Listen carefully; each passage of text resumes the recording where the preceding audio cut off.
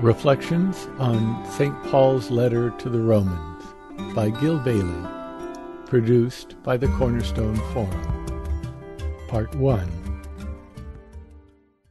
We're about to study Paul's letter to the Romans, which I think is one of the most amazing and important documents in existence. And it was the first really profound articulation of the meaning of the crucifixion and so on. It's unbelievably powerful.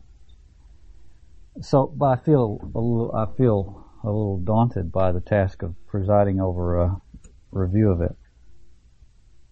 As you probably know, the New Testament consists of three major blocks of material.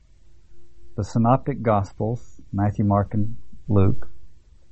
The Johannine documents, the Gospel of John and the letters. And the Pauline and Deutero-Pauline letters, that is to say, the letters of Paul and the letters of those who were influenced by Paul. So those are the three major blocks of the New Testament. And the largest of the three is the Pauline material. Paul and Deutero-Pauline letters make up half of the New Testament. But, of course, they haven't gotten half of the attention. And perhaps that's appropriate, of course, because the Gospels tell the essential story, the crucial story of the crucifixion and resurrection, and they give us that in a narrative form that's extremely powerful and important. On the other hand, what Paul did in his letters was to give the first and I think definitive articulation of the meaning of all of that. And so it's incredibly important material for understanding the enormous claims that the New Testament makes about the life and death of Jesus and the revelation that the cross has provided the world. So what I want to do today is simply create a backdrop for the study of Paul's letter to the Romans. Probably the most important, one could argue it in many ways, but certainly Paul's letter to the Romans is among the most important documents we have in the Christian tradition, no doubt about it, and probably as important as any of his writings in the New Testament. And so what I want to do is to prepare us to make a little journey through that. And today what I'm going to do is very briefly introduce the historical background of the letter and then try to introduce the anthropological and religious background by going to other text in the Hebrew Bible and in the New Testament, other writings of Paul and also the Acts of the Apostles and so on, to try to create a background so we can appreciate what it is Paul's talking about.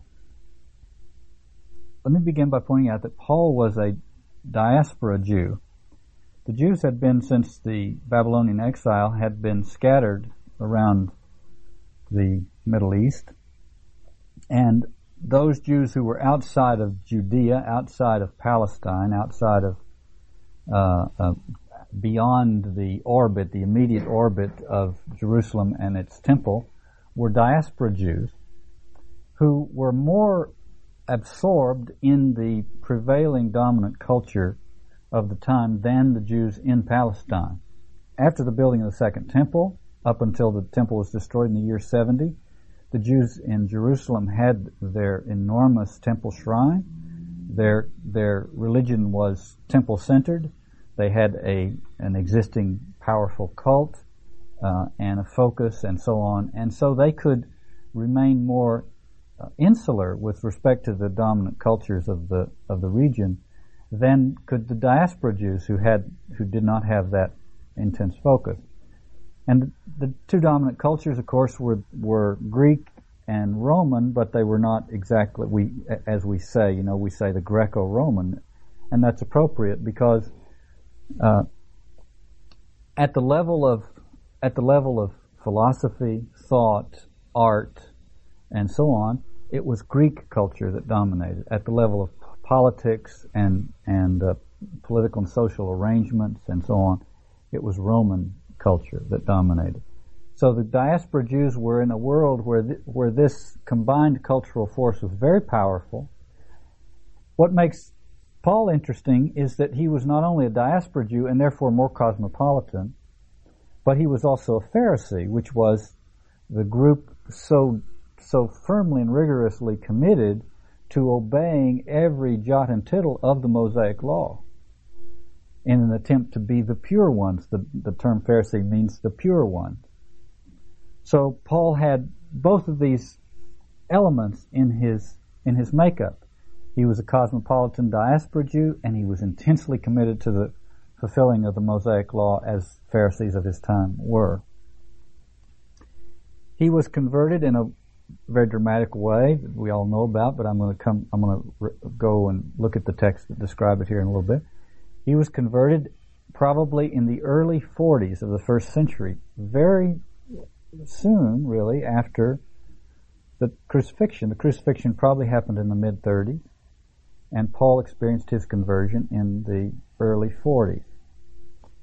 He's writing the letter to the Romans in the late 50s, so roughly 15 years after his conversion, and at the height of his evangelical power.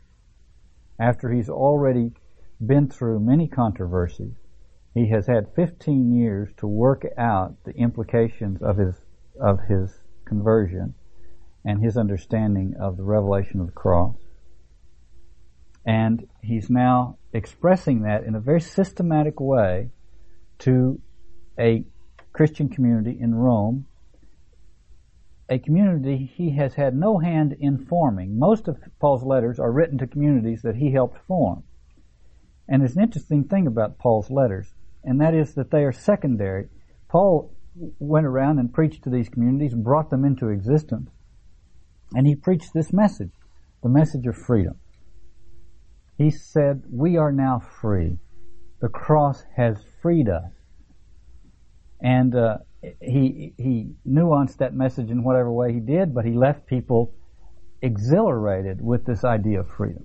And then he left town because he's the most peripatetic of guys. You know, he was traveling everywhere. He was all over the map. Tremendous energy, not only physical stamina, but intellectual energy. I mean, Paul is the one guy, he would stand firm. If he knew something was true, he stood like a rock against any opposition. He was tenacious like a bulldog. I mean, this guy would have been a tough guy to live with. But thank God we had him, because he held on to some of the most radical implications of the Christian revelation. But in any event, I digress here. Most of his letters are written to communities he helped bring into being. And why did he write the letters? The reason the letters are so interesting to us is because he preached this message of freedom, and then he went on to the next place where he was going to try to proselytize. And then slowly word caught up to him what was happening in the wake of his missionary work. And he looks over his shoulder, and he sees these communities that had heard his message of freedom, and they sort of fell out in one or two ways. One is he would leave town, and they would say, well, he couldn't really have meant freedom quite that way, you know. So they would slowly begin to hunker down again around the religious rules and practices and so on and so forth. Precisely what you'll see in the letter to Romans, he's saying we're now beyond that. The other, and when he got wind of that, he would have to write them a letter and say, no, let me assure you. And then the Romans is really in this category of letters, saying, wait, you can't put the toothpaste back in the tube. It's over, folks. We are free now. For better or worse, you're going to have to come to grips with that fact. On the other hand, sometimes he would leave, and these communities would just say, hey, he said freedom, let your hair down, this is it, you know, and they would just indulge in all kinds of licentiousness. This didn't happen as often as Paul's critics claim it happened, you know. Paul's critics were always saying, you know, if you preach that, these people are going to go crazy. These people are going to become, totally licentious. It didn't happen like that, but there were cases of that. Obviously, that's why this criticism came Paul's way. So Paul then had to write back to say to these people, no, you know what? You're free, but you've got to behave yourself. In a sense, what he had to say was that the business of freedom and obedience is a paradoxical business. And you have to understand that. And there's some of that towards the end of the letter to the Romans as well. So that's the kind of context in which Paul's letters arise.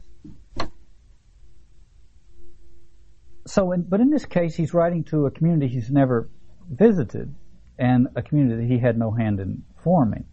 He's writing from someplace in the eastern Mediterranean. He's on his way to Jerusalem. He's delivering money collected in the Gentile missions to Jerusalem. Jerusalem's experiencing a famine, and he's bringing money to Jerusalem to help with the famine relief. This is the church, the typical church kind of activity that was going on even at that time. But he's writing to the people in Rome saying, after I go to Jerusalem, I'm coming to Rome because I want to use Rome as a launching pad for a new missionary thrust into the West, and I want to go to Spain. So he's writing them, trying to explain his gospel to them, so that when he gets there, his reception will be such that he will be able to take advantage of the help from the Roman Christians and make a move into the West. There's practically nothing as profound as this letter anywhere, I think. And the implications are unbelievably sweeping, vast implications that have, in the context of which the issue about the relationship between Christianity and Judaism is a minor one, but it's the one which precipitated Paul's great vision of what Christianity really is. It's the one, you could say in a way, the Christian movement has not been overly theological or speculative. It tends to theologize only when it gets in a pinch. It tends to conceptualize or create dogmas or doctrines only when it gets in a pinch. So the great councils of the church have always been brought about by tremendous controversies that somebody had to sort out. And so the doctrines came out of the sorting out process. But it always comes out of an existing gestalt and not out of somebody thinking, well, what might it be? Dreaming of what the implications might be. And that's very much true of Paul. He preached the gospel and then he saw what was happening and went back and tried to sort it out and clarify and conceptualize and so on. My friend Jeff Wood says Paul's letter to the Romans is like a landmine that somebody steps on about every 500 years. Augustine stepped on it. Luther stepped on it. And you could say that the Catholic biblical scholars stepped on it in the 40s. That's what gave rise to the Second Vatican Council. And Paul Johnson, the British historian, says it is, quote, the most thought-provoking of all Christian documents, one that forces its readers to reconsider their whole understanding of religion. So if 6 weeks from now you haven't been forced to reconsider your whole understanding of religion, then we will not have done justice to this document.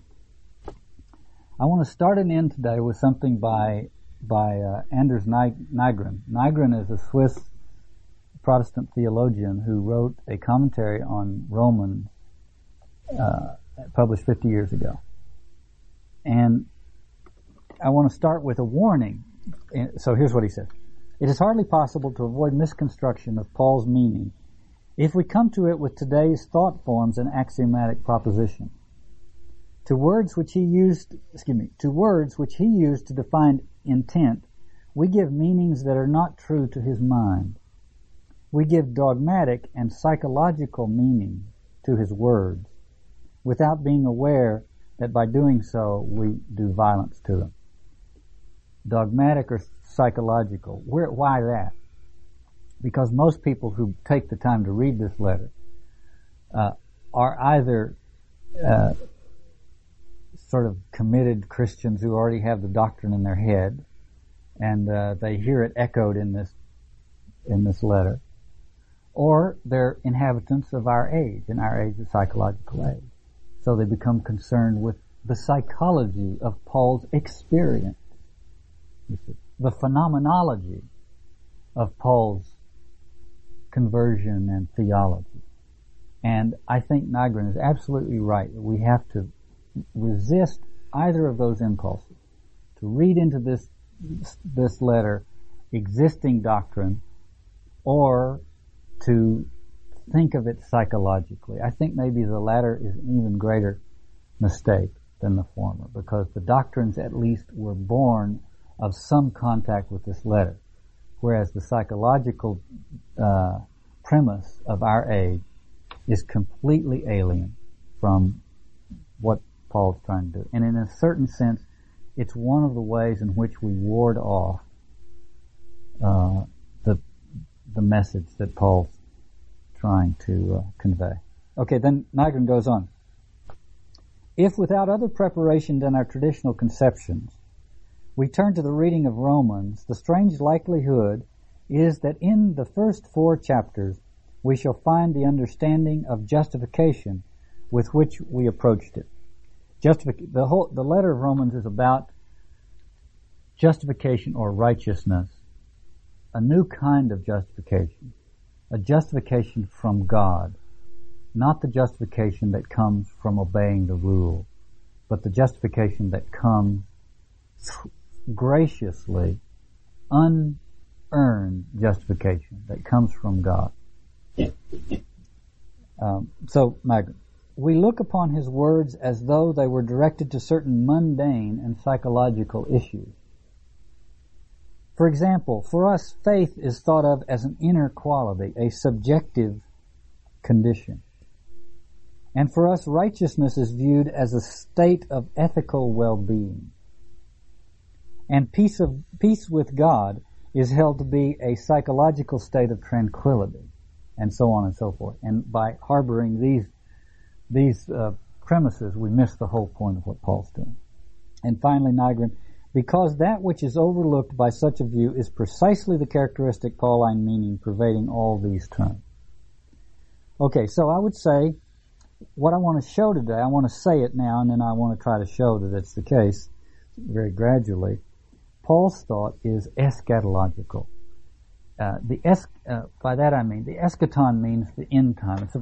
It's a New Testament idea, a New Testament vision, and that is that there are 2 ages, this age and the age that is groaning, and to use one of Paul's images, that's the age that is now the world is groaning, giving birth to this new age.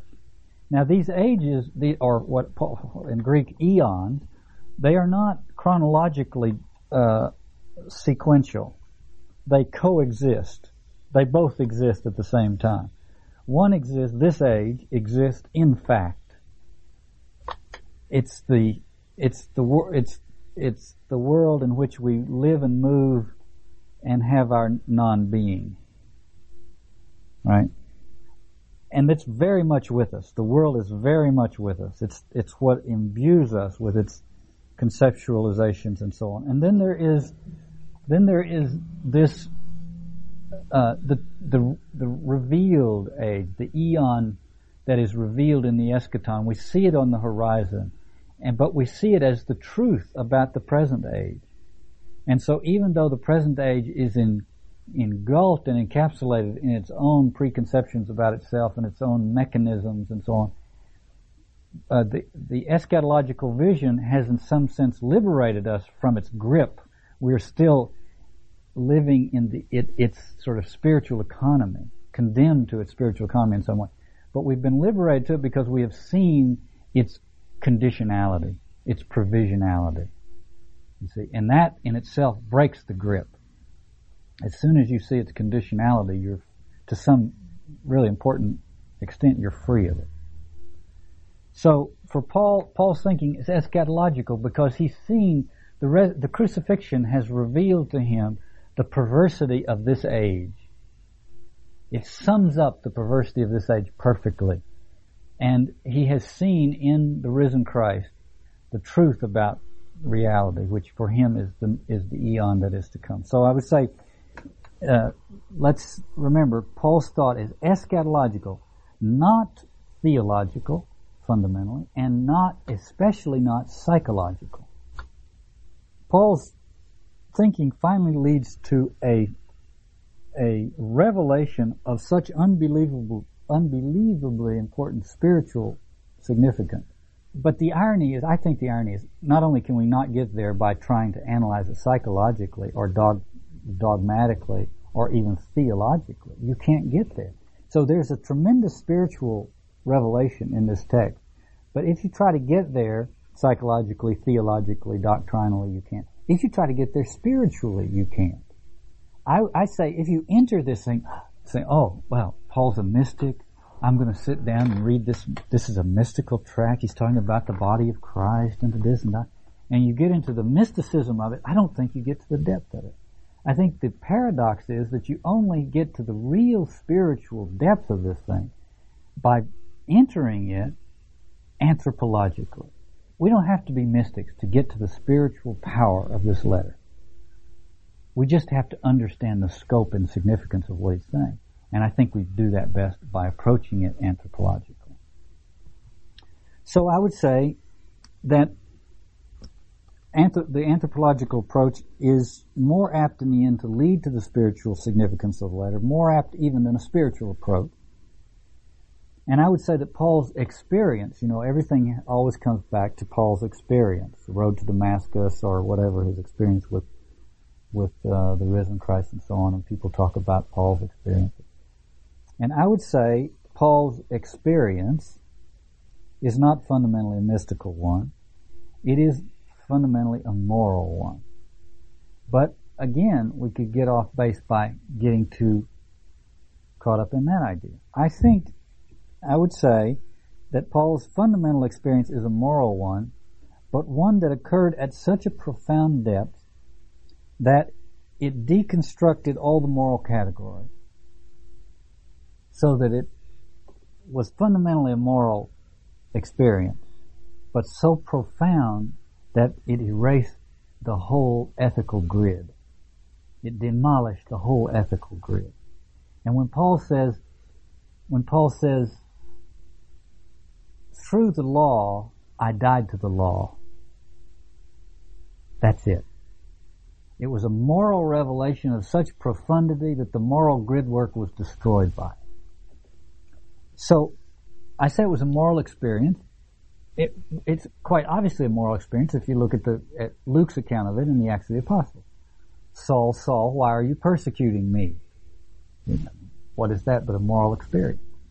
Paul made a journey into the heart of darkness, not because he meant to, but because he did. And he awoke at the end of that journey and realized what it was that had caused him to do that. He realized that sin had taken advantage of the law.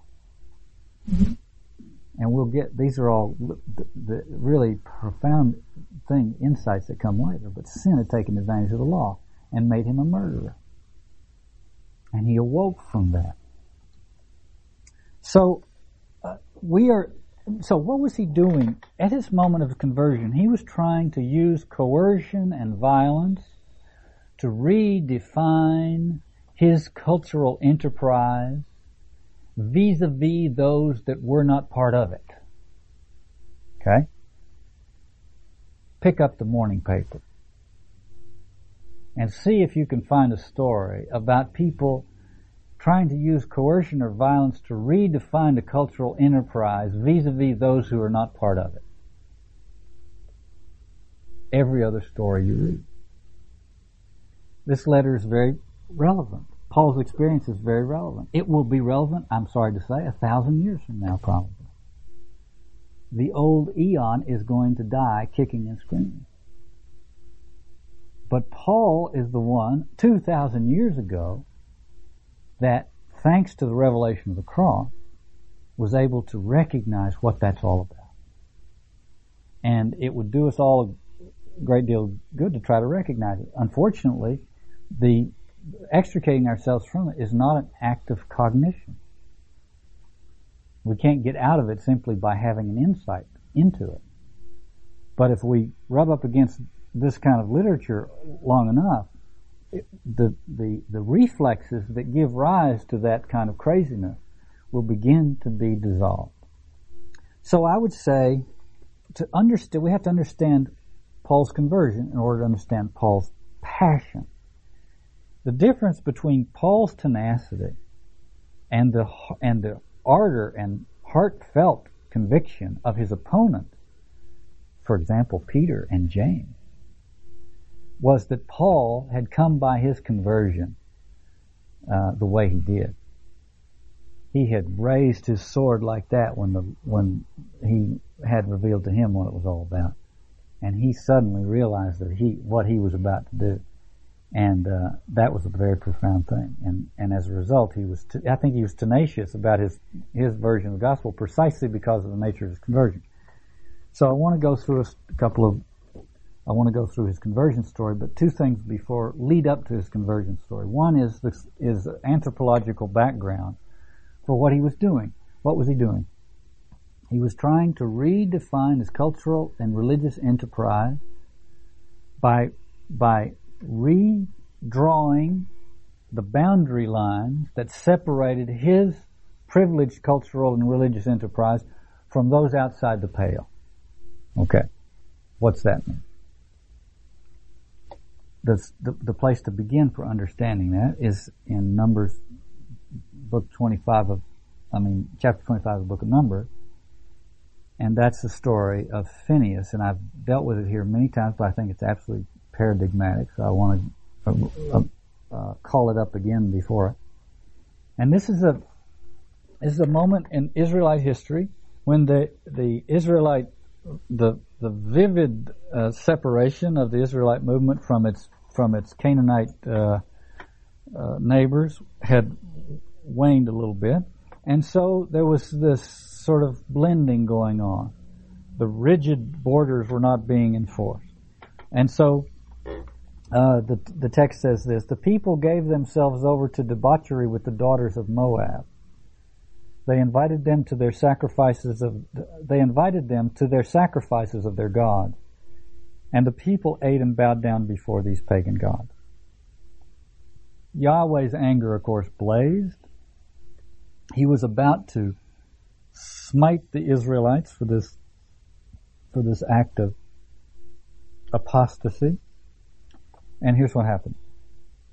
A man of the sons of Israel, by the way, it was learned that Yahweh's anger blazed. It was learned at the door of the tent of meeting, which is the center of religious life.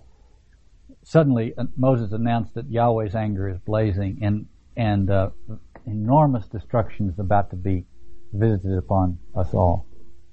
A man of the sons of Israel came along, bringing the Midianite woman into his family under the very eyes of Moses and the whole community of the sons of Israel as they wept at the door of the tent of meeting. Now you got to see this. We have to see the social dynamic of this event.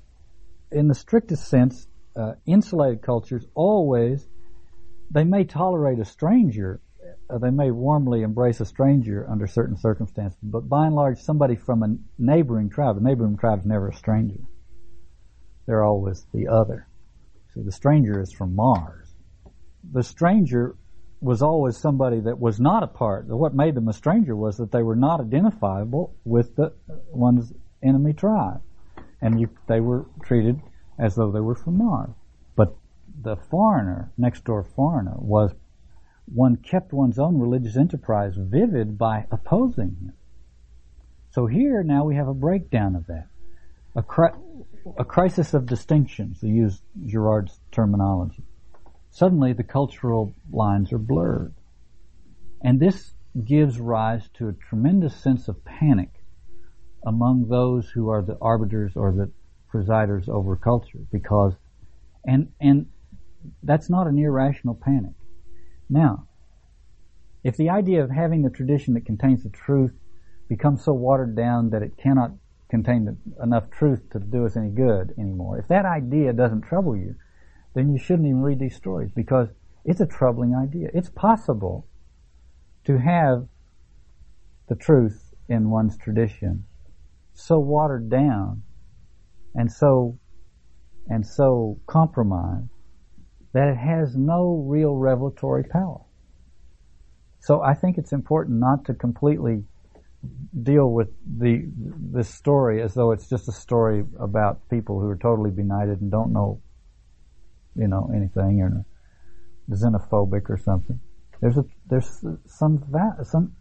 something to this position. Okay, so it says Yahweh's anger blazed and was about to fall on the Israelites themselves for this apostasy when the following event took place, and I want to analyze this event because I think it's a backdrop for understanding Paul. A man of the sons of Israel came along, bringing a Midianite woman into his family under the very eyes of Moses and the whole community of the sons of Israel as they wept at the door of the tent of meeting. Now they're weeping. Don't get the wrong idea when it says weeping. They were not over there crying sad tears. They were wailing. And to understand the background of this, to get a feel for what this story is describing, you have to remember this is wailing. And it's wailing because that it's just been announced that there's going to be massive bloodshed as a result of this apostasy. And there's wailing going on because the bloodshed is going to be widespread enough so that people are already anticipating its consequences. So that's what the weeping at the tent of meeting means. All right. And then it says, so the man, Israelite, walks in with his Midianite concubine. When he saw this, Phinehas, the priest, son of Eleazar, son of Aaron, stood up, left the assembly, seized a lance, followed the Israelite into the alcove, and there ran them both through, the Israelite and the woman, right through the groin. And the plague that had struck the sons of Israel was arrested. In the plague, 24,000 of them had died. Now, this is very interesting, I think. There's no mention of plague until the sacred violence occurred. And what's so interesting about that is that the truth is that the myth that justifies the sacred violence, the myth that perpetuates the sacralization of the violence, if I could say it that way, is born of the violence. We tend to think that myths come along and myths justify something, and then we allow and under the sort of moral license that the myth gives us, we enact the violence. But in actual fact, what happens is that the violence is so riveting and so cathartic that it produces in us the mental precondition for the acceptance of the justifying myth. In other words, violence has the effect of erasing certain mental and moral qualifications, and at the moment that those are erased, the myth that justifies this violence that erased them becomes plausible. So I find it interesting in this story that you'd hear nothing about the plague until after the murder has happened, and then you find out, which if this were really mythological literature, it wouldn't be that way. If this were, mythological literature always is better at camouflaging this than this is. But this literature is so clumsy when it tries to mythologize its violence that you get these little fissures and you can see what's actually happening. By the way, when the Bible and other ancient texts talk about plagues in a social context, they're not talking about medical epidemics. They're talking about violence, human violence, most of the time. We have every reason to read that into this story. But these are, whatever was going on, we don't know. And it says 24,000, those are crazy numbers, no doubt. But the point is that the notion that this violence stopped the plague was a notion that enters the story, interestingly, after the violence. Just to go back here for a second, I don't want to take too much time with this story, but Go back here. It says, when he saw this, Phinehas got up and seized the lance and went and got him. You know? When he saw what? Well, you could say, well, when he saw the Israelite and his concubine walking into the camp. And that's maybe so. But it says the man walked in with his Midianite woman into his family under the very eyes of Moses and the whole community of the sons of Israel as they wept at the door of the tent of meeting. What if what Phinehas saw was the eyes of Moses and the whole community of the sons of Israel as they wept at the door of the tent of meeting? When he saw this. In other words, what if the provocation to do this, to what extent, I would say, is the provocation to do this born of the realization that the community is entirely focused on this couple? You see, what if they had walked in and Moses and the entire community of the sons of Israel were looking the other way, weeping? Would it have ended the plague? Not a chance, whatever the plague was. You see what I'm saying? In other words, there's a cathartic violence in which everybody participates vicariously. And that's what brings this so-called plague to an end. Okay, now there's one last thing, and that is that Yahweh speaks to Moses and says, Phinehas, the priest, the son of Eleazar, the son of Aaron, has turned my wrath away from the sons of Israel, because he was the only one among them to have the same zeal as I have. For this I did not make an end in my zeal of the sons of Israel. In reward for his zeal for his God, he shall have the right to perform the ritual atonement over the sons of Israel. Now this is quite extraordinary. He earned the right to be a priest performing the atonement ritual. What is the atonement ritual? It's where you take the sins of the community, you pile it on the scapegoat, you run the scapegoat out of town.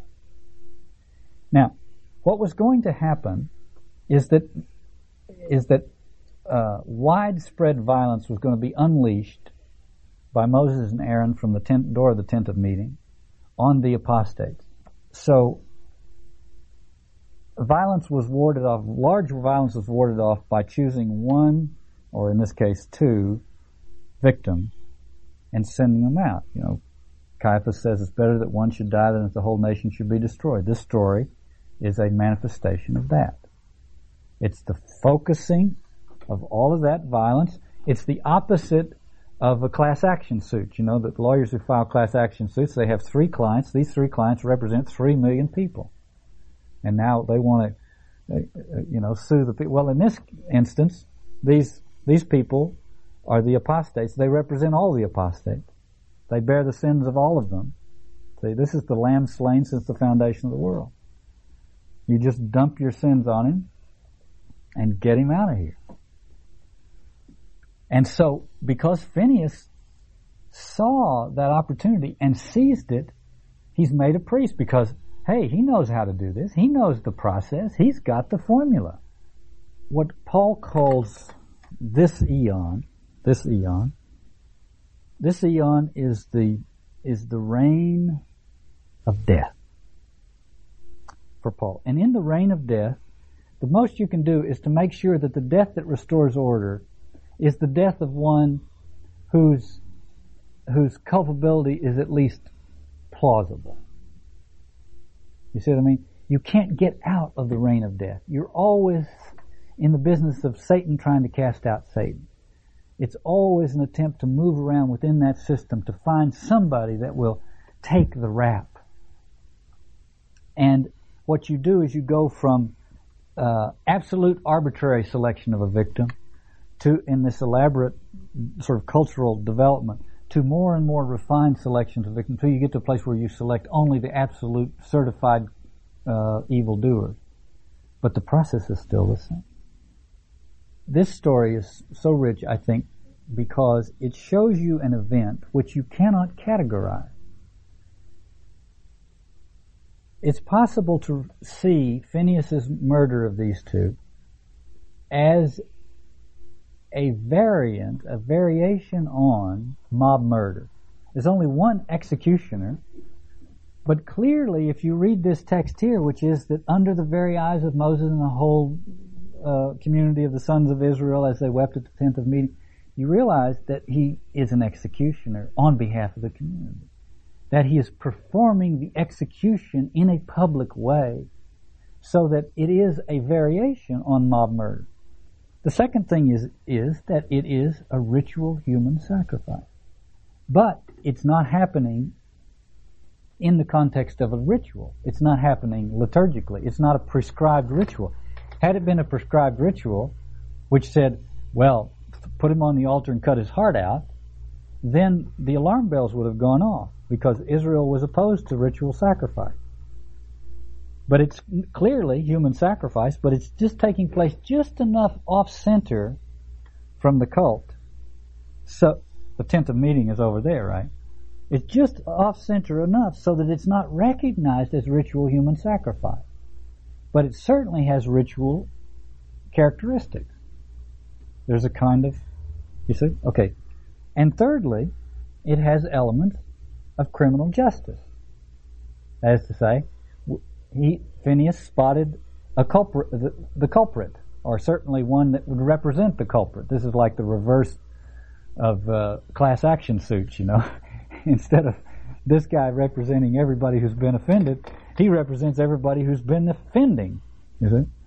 So you get one event. This is why much makes this Hebrew literature so powerful. One event in which you can see mob murder, ritual human sacrifice, and the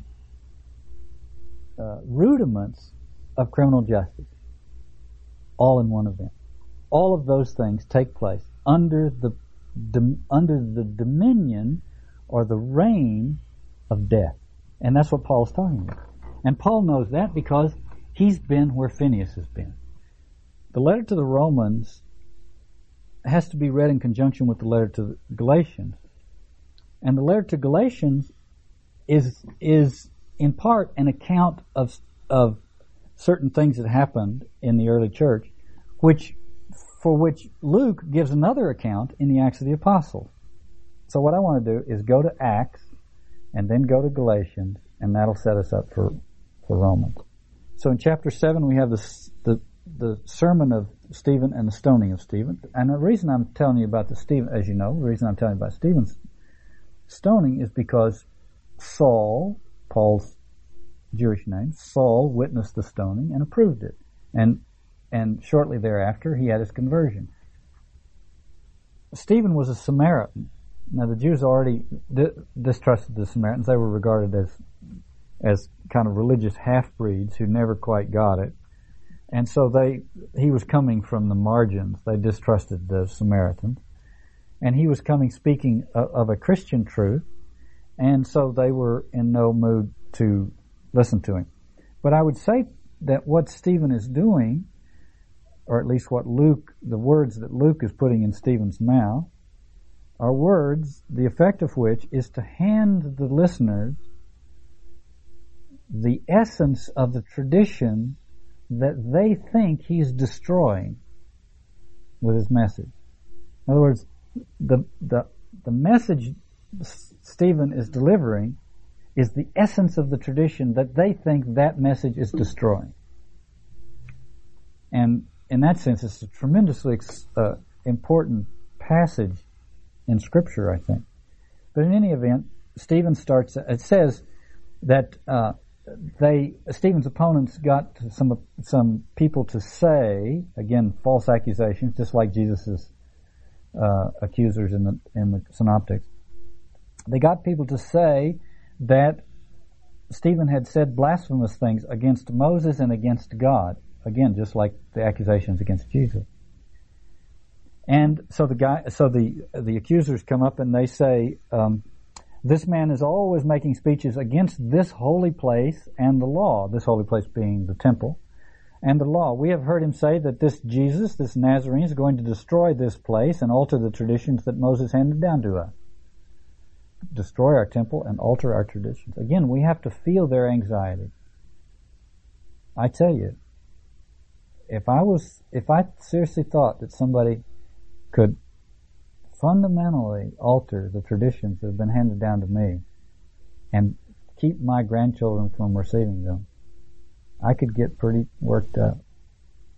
You see, so we should try to feel a little of this tension. But the truth is that Stephen is actually handing them that tradition. He's interpreting it and handing it to them and giving it new life. All the members of the Sanhedrin looked intently at Stephen. Now, remember back Moses and all the sons of Israel weeping at the tent of meeting, glaring at the Israelite and his concubine coming in. In other words, the social diagram, it's the same social diagram. Suddenly, they're looking intently at Stephen, the whole community. When are they looking at him? At the moment the accusation is made. So, all the members of the Sanhedrin looked intently at Stephen. But Luke is writing this, and Luke is writing it in the aftermath of the revelation that deconstructs it all. So, Luke says, the members of the Sanhedrin all looked intently at Stephen, and his face appeared to them like the face of an angel. Now, I think it appeared to Luke as the face of an angel. Who's an angel? The angel is the one who can carry God's message. The angel is the one who can speak God's truth. And who can speak God's truth in this setting? This is, my friend Andrew McKenna calls this the victim's epistemological privilege. As soon as they're staring intently at him, now he can speak the truth, because he has been expelled from their community, which is now in the process of generating its myth. And its myth is the validity of the violence they're about to unleash on him. And he's been expelled from it, and from that position of the expelled one, he can see it for what it is. So he's angelic at that moment. In the etymological sense, he's able to speak God's truth. And these people are about to kill him in the name of some other god. In the name of the God of righteous violence. So I think I don't want to dwell too long. Anyway, the priest says, this is all what comes out in Romans, what I'm talking about here. The priest says to him, is it true, have you blasphemed against Moses and so on? And just like as Jesus does in the Gospels, he does not answer the question on the level it's asked. He says, my brothers, my fathers, listen to what I have to say. The glory of God appeared to our ancestor Abraham. And then he starts his story. What in the... We don't get this because Luke, who wrote this, had learned so much from Paul, and he was writing this long after Paul had written. They said, are you blaspheming Moses? Who's Moses? Moses is the author of the Torah, the law. The giver of the law. Are you blaspheming Moses? And Stephen does exactly what Paul does. He says, you want to talk about Moses. Moses. Let's talk Abraham. Let's talk Abraham. You say, we're sons of Abraham. Moses. Well, if we're sons of Abraham, let's talk Abraham. He leapfrogs, and this is something that the Christians learned from Paul. Paul was a rabbinical, he was trained in rabbinical argumentation. He was very good at it. He knew how to handle these arguments. And when the question of the Mosaic Law came, Paul always trumped it by saying, let's go to Abraham. Abraham was faithful before circumcision, before Jewish identity, before the Torah. And if we're sons of Abraham, we have to be that. See? What does it mean? It means faith. See? So it was a move that Paul made with extraordinary power. And Stephen is simply making it here because he's speaking words that Luke is putting into his mouth, and Luke learned it from Paul. Anyway, then he goes on. He says Abraham, and then he goes Abraham, Isaac, Jacob, Joseph, Moses. Moses, people didn't follow Moses, and so on. He talks about the golden calf story, and so on and so forth. You stubborn people, uncircumcised hearts and ears, you are always resisting the Holy Spirit, just as your ancestors used to do. Can you name a single prophet your ancestors never persecuted? They killed those who foretold the coming of the upright one. Now, think about, and then he says, and you have become the murderers of the upright one that the prophets foretold. But, okay, I just want to look at a couple things here. They killed those who foretold the coming of the upright one as the crucified one, it's Christ. So let's say, you killed the prophets who killed those who foretold the coming of the crucified one. I'm saying it's crucified so you get what I'm trying to point out here. What does that mean? If you rephrase it, you get it. What does prophecy mean?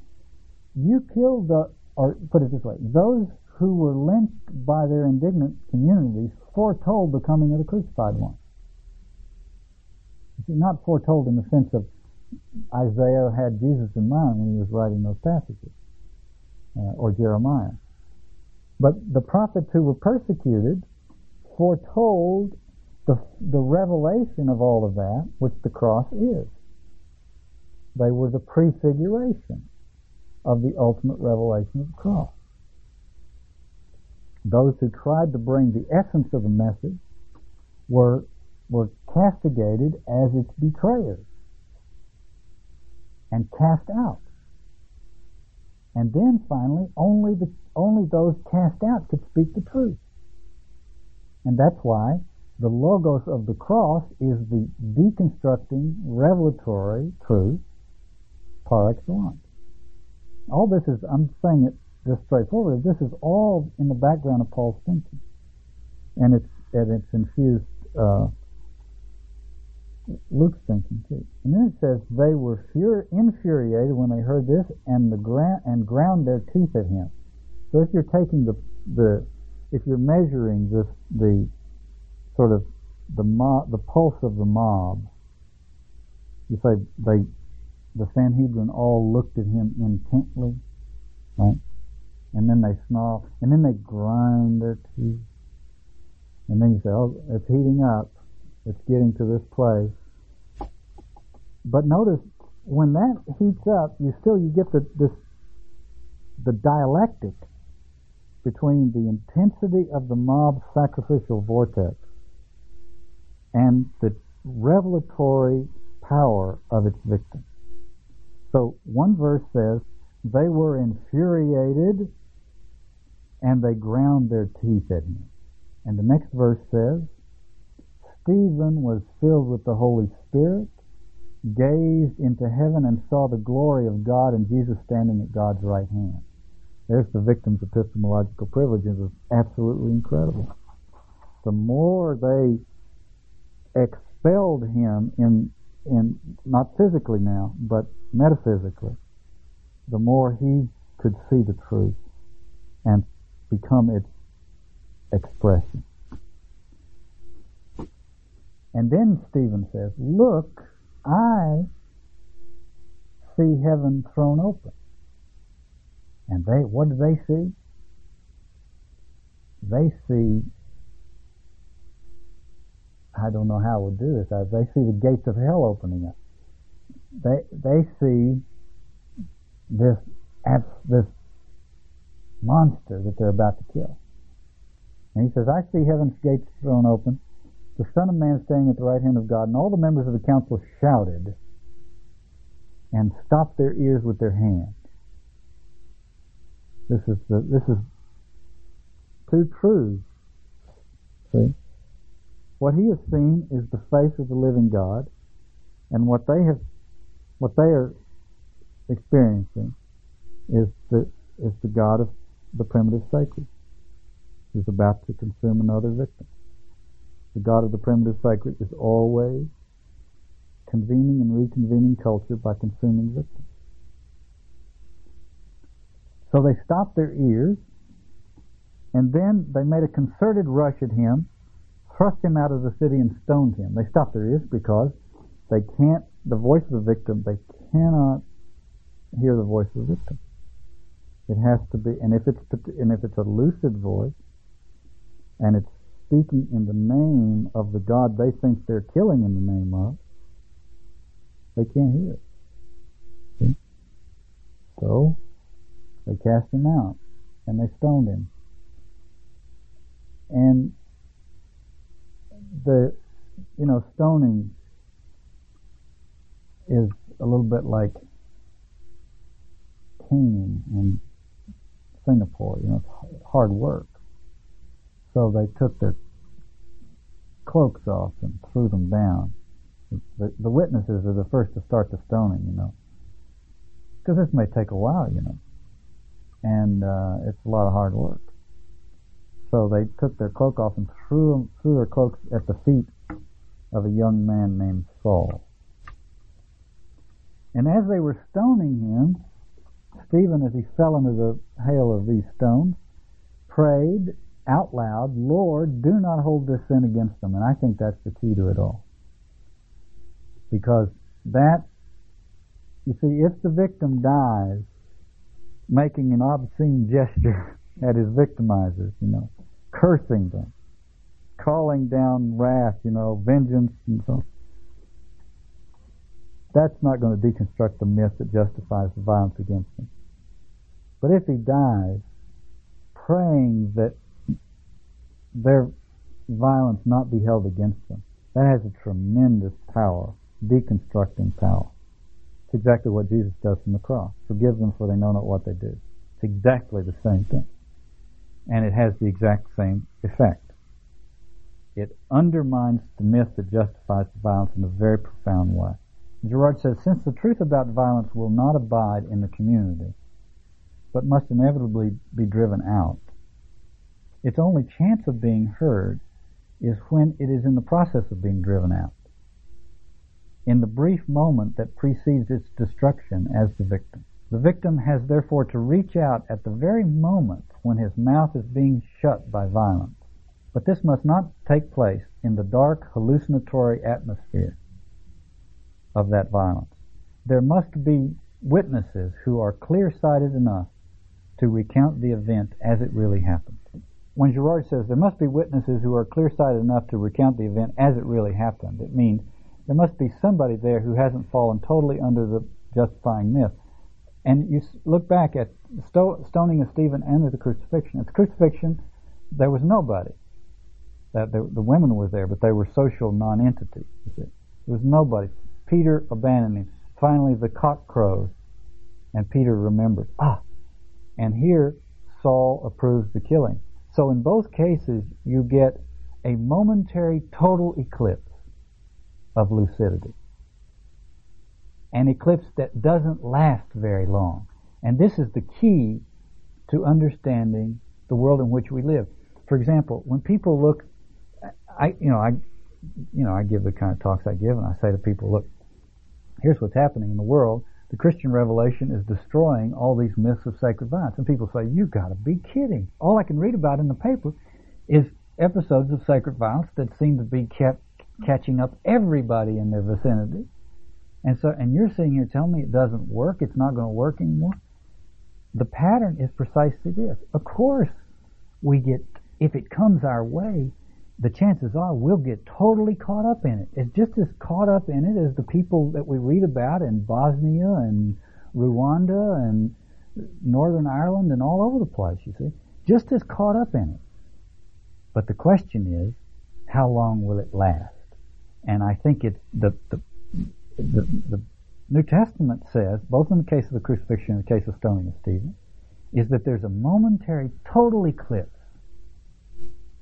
but that it doesn't last. That the cock crows, or that suddenly Paul finds himself on the road to Damascus and hears himself called a persecutor, and the whole thing deconstructs. And I think that's the world we live in. Not the world that's, suddenly people are not going to do that anymore. They're going to do it aplenty. But it won't have any sustaining social effects because the cock will crow. the community brought together by that riveting moment of shared violence will fall asunder. Okay?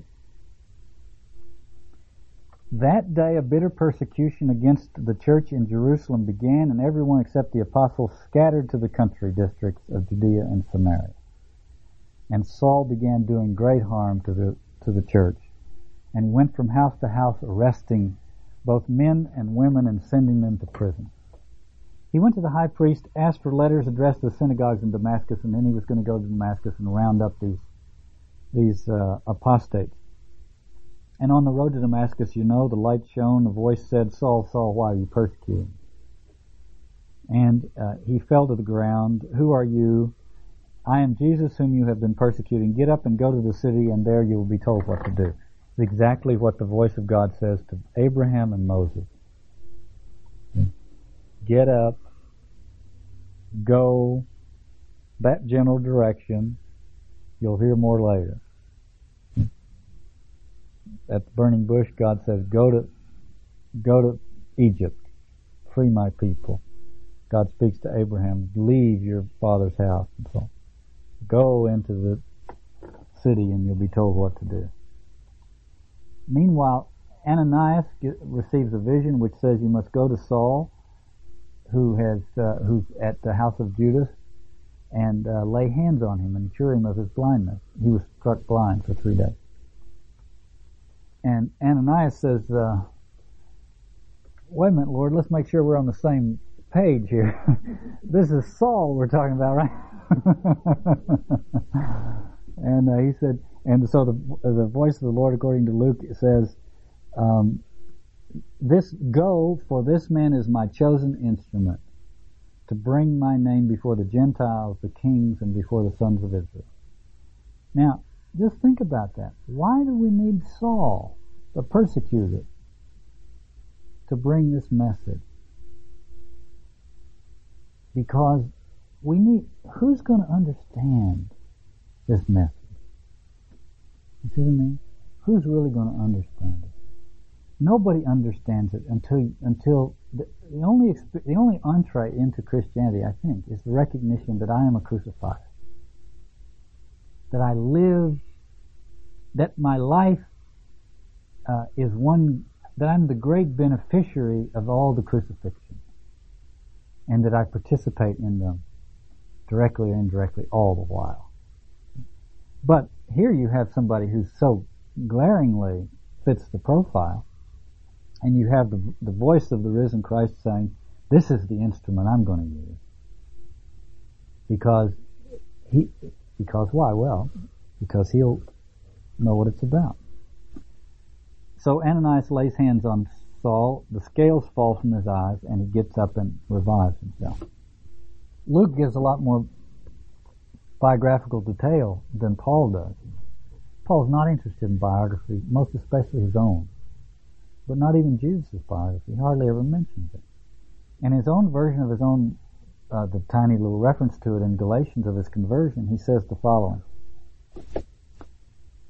Not only are there no very few biographical details, there's zero psychological ones.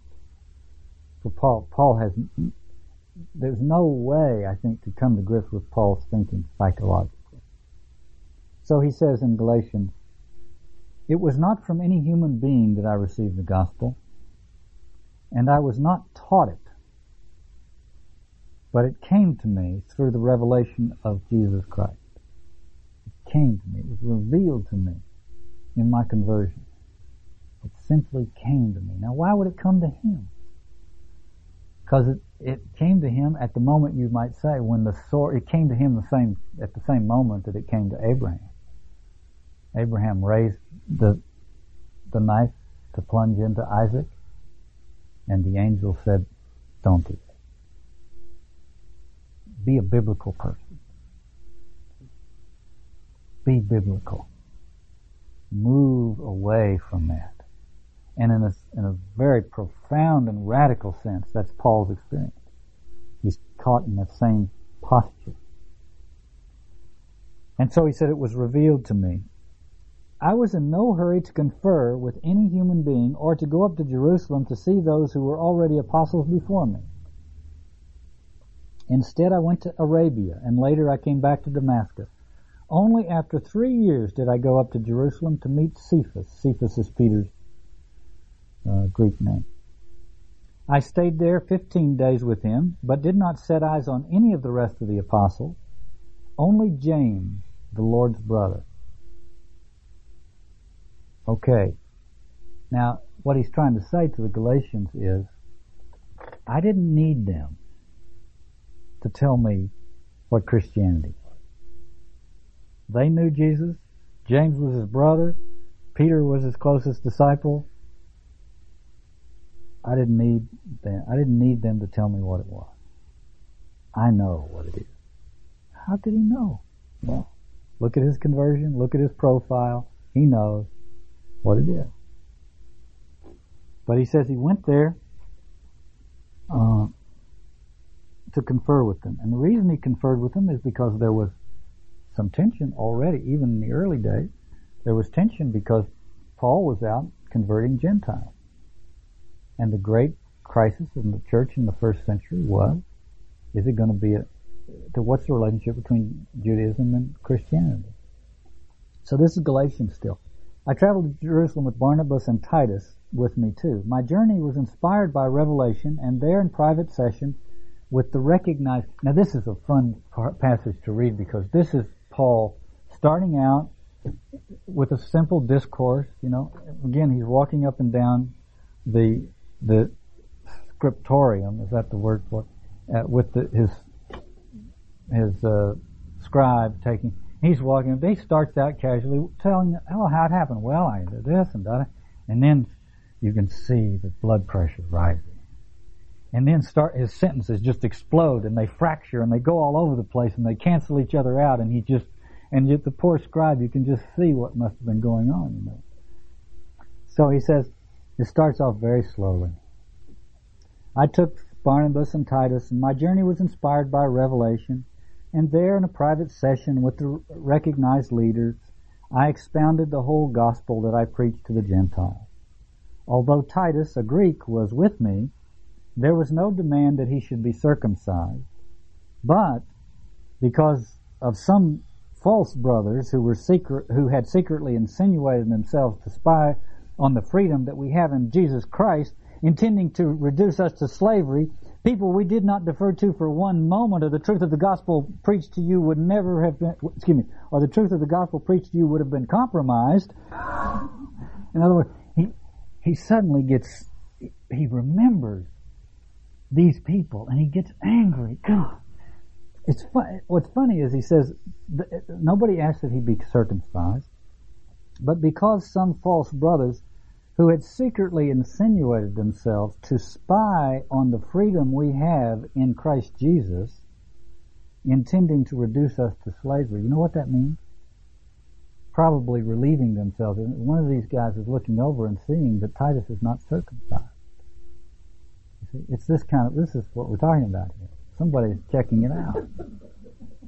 And Paul remembers that, and he's just saying, and he can't keep his thought. He makes George Bush look like the greatest. He makes George Bush look like Winston Churchill.